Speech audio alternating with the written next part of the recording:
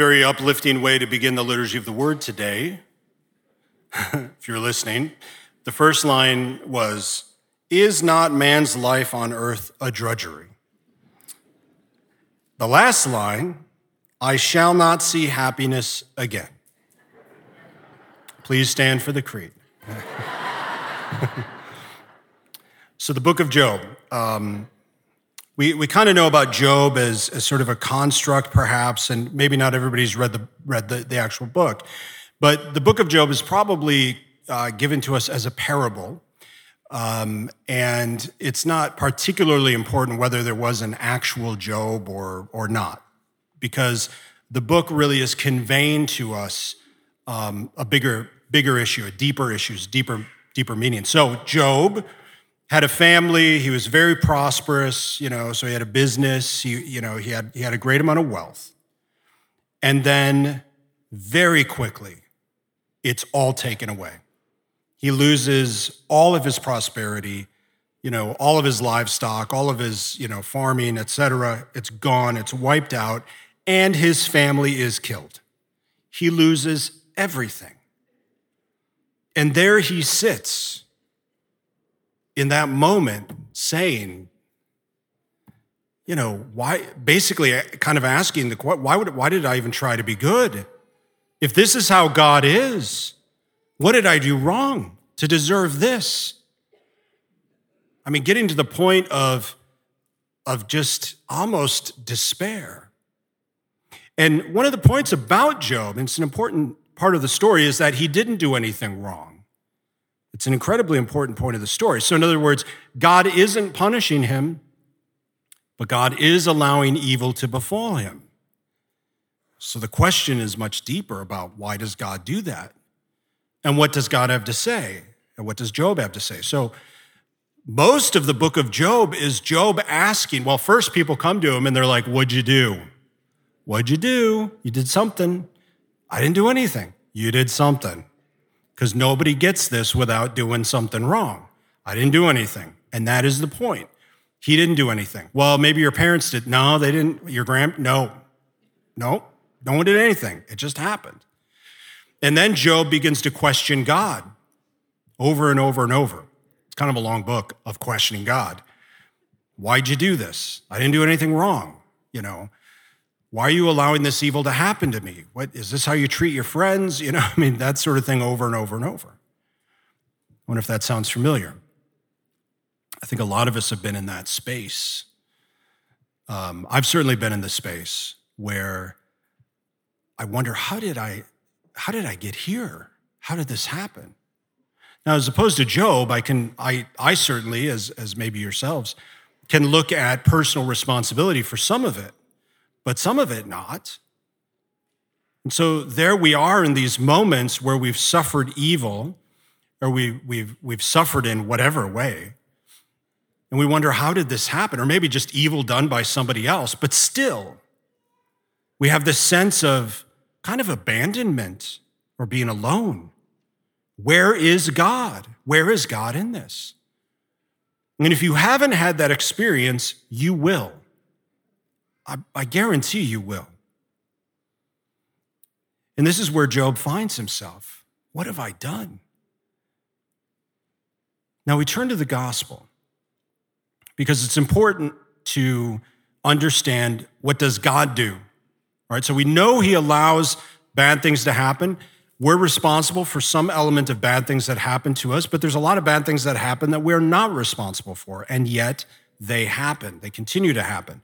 What is God's response? Do we have a God who, stays apart from us, at a distance and maybe fixes it or maybe not? Sort of an unconcerned God. We do not. The answer, of course, is Jesus Christ. The answer to why suffering is also Jesus Christ, but the answer that God the Father gives to this state that we sometimes and often find ourselves in, individually or even collectively, is that God takes personal responsibility for it. Is God the cause of evil? Thomas Aquinas says, well, in a way, yes. because he created all things. He put them in motion. The very conditions by which natural evil, things that happen in nature, as well as the consequence of free will, what we cause, happens because God gave the ability. So in this way, not particularly he causes evil, but as a whole, he creates the conditions by which it comes forth. So he takes personal responsibility and personally comes into that which he created and suffers evil with us. As we find out, so last week, remember we talked about how Jesus went around and healed people of demonic influences, possession or obsession. And today we have some of that, but just sort of more generally, we have, Simon's mother-in-law who he, heals from her infirmity, her fever, but then also whoever came in the town, the rest of the day, healed everybody who came. And then we're told before dawn, he left, went off and prayed, and then they're looking for him. Simon comes to him and says, hey, there's more work. More people have come. They heard about you. And Jesus says, no, well, okay, but off we go. There are more people. There are more towns to go to. There are more people to cure. There are more people for me to be present to. My job is to go after the lost sheep of the house of Israel, and I will do that. We have a God, Jesus Christ, who is in search of us. In a way, God is out to get us, but not in the way we generally think of it. He's not out to get us in a bad way. He's out to come to us so that we might encounter him, so that we might be with him. Jesus is always after us. He will never give up on you.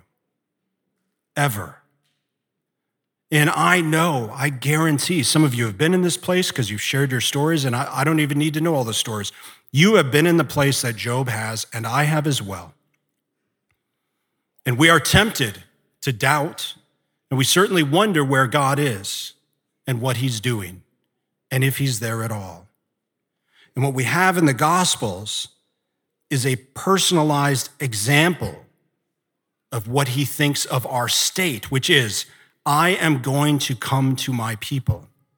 Now, he doesn't do it in the same way because physically he's not here. He ascended, but he has sent the Holy Spirit to us to do the same thing so that he may indwell within our souls. He might dwell within us through the sacraments particularly, giving us his grace and other ways as well. God never abandons us.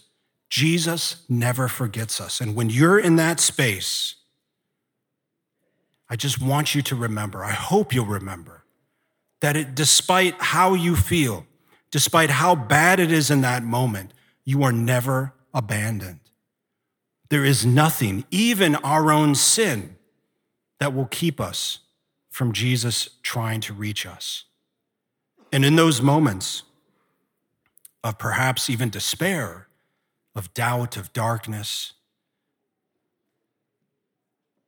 in those moments, it just takes a bit of courage, motivation, to ask the Lord to enter in. One of the things my mom did well, there were many times growing up where we were in, it seemed like a tough spot, and she always said, say your prayers, call on Jesus. I learned that from a little boy. Well, I was never really little, was I? But I was shorter.